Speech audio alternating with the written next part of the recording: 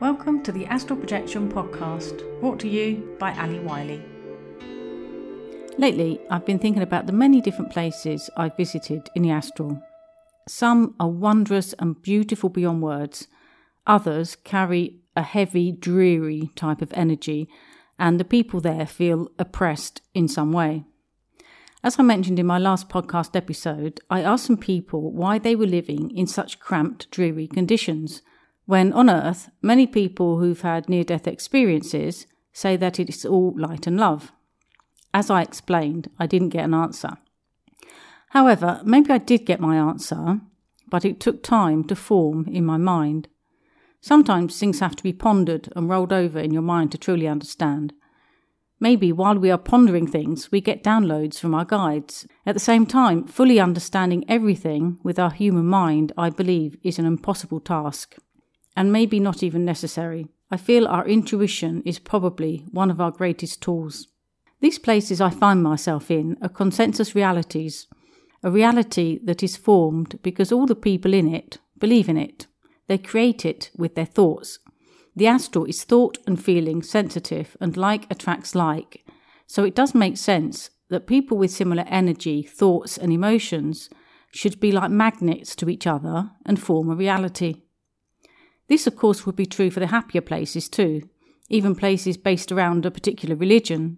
So the separation that we often experience on Earth continues. Ironically, my pondering brought me back to Earth. We too live in a consensus reality. I could even ask myself the same question as I asked those people in the OBE. Why do we live the way we live? Do we ever question the way we live? Or is it so ingrained in our belief system that we think this is the only reality?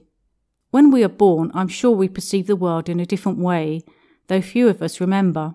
Things that might have been natural for us as young children may have been programmed out of us by our system. I used to teach English in a nursery school. I remember a little girl who had drawn colours around her mother. It looked very much like an aura. The girl was 3, and this is obviously how she saw her mother. The main teacher, I was sort of an assistant, saw the picture and told the girl off, saying that people don't have colours round them. I remember this teacher as being a bit severe. Even I was a bit wary of her. If we are told often enough as children that something doesn't exist, then we will, with time, block it, as we feel that we are not normal. So really, is our world any different from the consensus realities I visit in the astral? It may be a slowed down version, as being such a dense environment energetically, things take longer to materialise.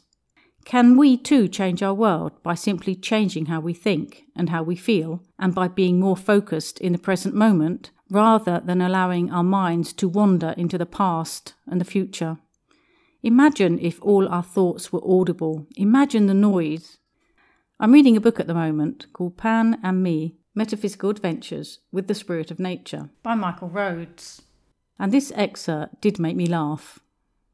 Quote, "Please do not feel offended, but your approach to our level of reality has all the sounds of an aircraft leaving one of your airports.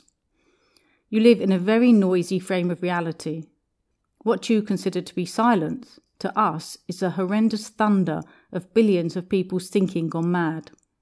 Unquote. Now that really is something to ponder. Thanks for listening, and I'll see you next time. Bye for now.